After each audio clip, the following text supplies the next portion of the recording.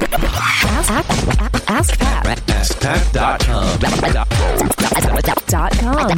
AskPat.com. Hey, what's up, everybody? Pat Flynn here, and welcome to episode 568 of Ask Pat. Thank you so much for joining me today. As always, I'm here to help you by answering your online business questions 5 days a week. We have a great question today from Glenn. But before we get to that, I do want to thank today's sponsor, which is FreshBooks.com, one of my favorite companies out there because they're helping all of us just stay on top of our business finances. And that's one of the things that provides the most headaches for people, especially come tax season. You know, it's really easy to just try and find your way underneath that pile of receipts and spreadsheets that you have. And, you know, you don't have to do that because FreshBooks will completely take care of that for you with their cloud accounting software. So, for example, if you need to send your accountant a quick summary on the amount of taxes you've collected last year, or, you know, putting together a profit and loss summary, you know, FreshBooks can generate all these reports in seconds. Sorry, I'm knocking over stuff here because I'm so passionate about that. In seconds, instead of doing it manually like it would normally take you hours to do. So it's super easy to use. It's especially made for people who don't like dealing with numbers and their taxes. So right now, FreshBooks is offering a free 30-day trial to Ask Pat listeners. Just go to freshbooks.com/AskPat and enter Ask Pat in the How Did You Hear About Us section. Again, that's freshbooks.com/AskPat and enter Ask Pat in the How Did You Hear About Us section. Okay, here's today's question from Glenn. Hey, Pat, this is Glenn Taylor.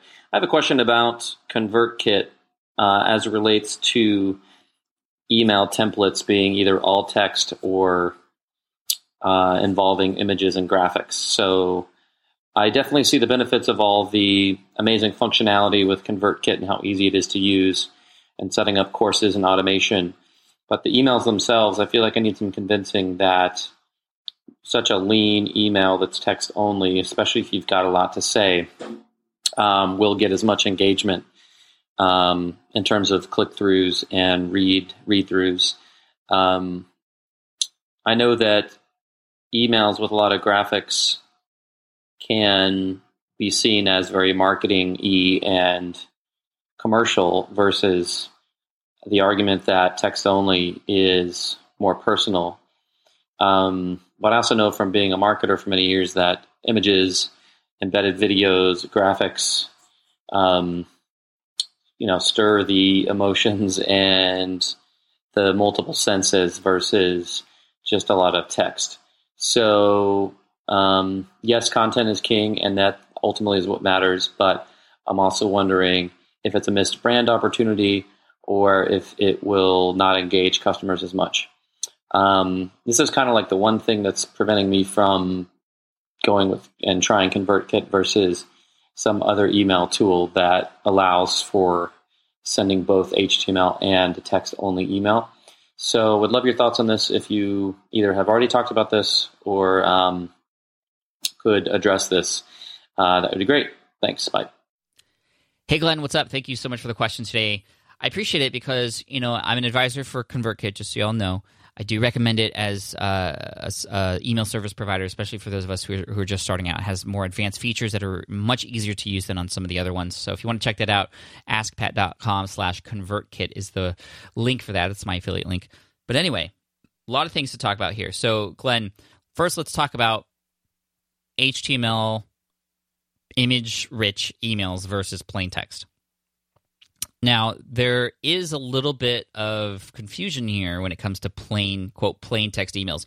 I don't send plain text emails on ConvertKit. Even though there's text only, there's no images, it's not plain text, quote, plain text. It's HTML, but there's just no images. So that's the kind of the standard now is using HTML, even if you're doing text only. So plain text, that's just a way for you to ensure this is Aweber has this capability to add HTML and plain text emails, but the benefits of it don't outweigh just the hassle it is to kind of set that all up, and it is kind of confusing. The plain text emails, the ones that's literally just plain text. There's no HTML formatting at all.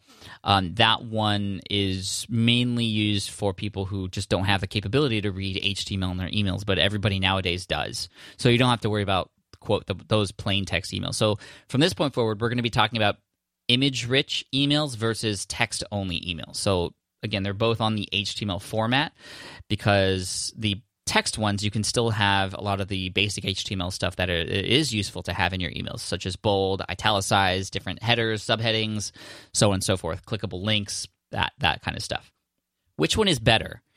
Well, I lean more toward text only because of the reasons you just said, because it's more personal, because it's just like it's coming from a friend. A friend doesn't necessarily, if they're sending you an email, they don't spend a ton of time adding images in there and making it look nice, putting a little box around it and having different sections with different, clickable parts and all that stuff. A friend just sends an email like a friend normally would, just with text only.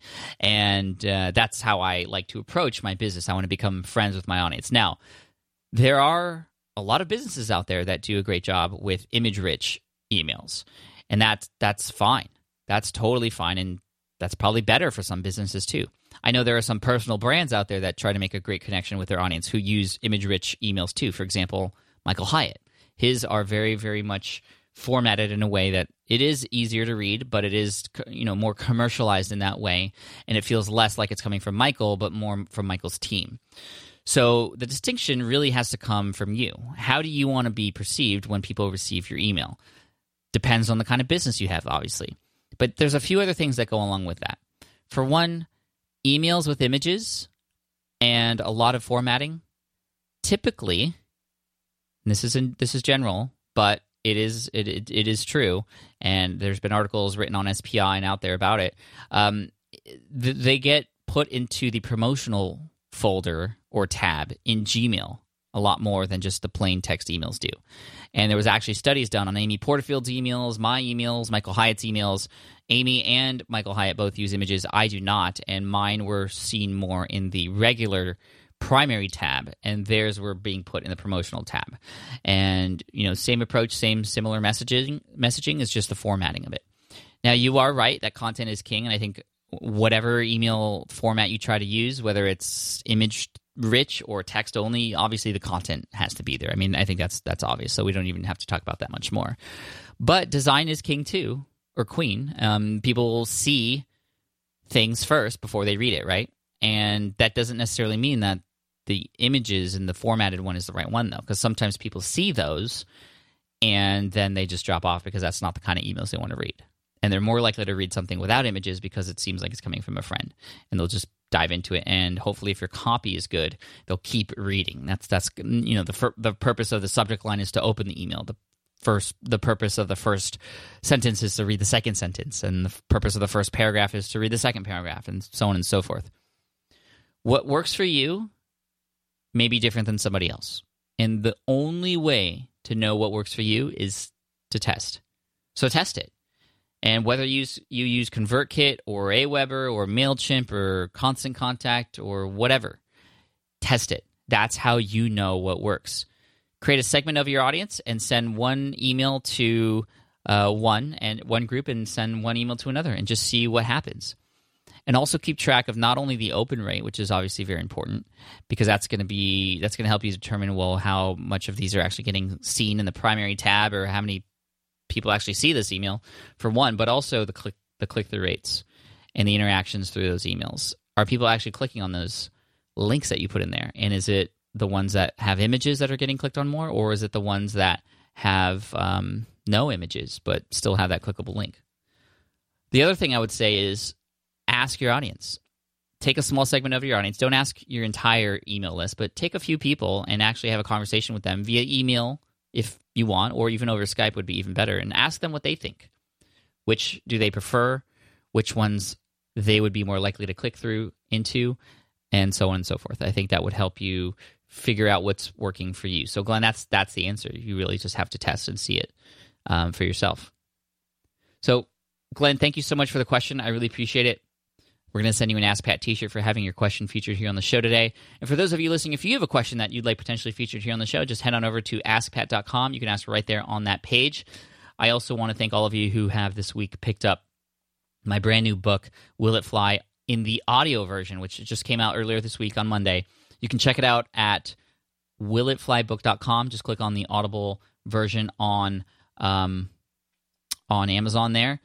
Or you can also go to audible.com, or if you have Audible already, you can check it out there. So go ahead and check that out. Thank you guys so much. And here's a quote to finish off the day. This is by C.S. Lewis. And this quote is, "You are never too old to set another goal or to dream a new dream." True that. Cheers, take care, and I'll see you in the next episode of Ask Pat.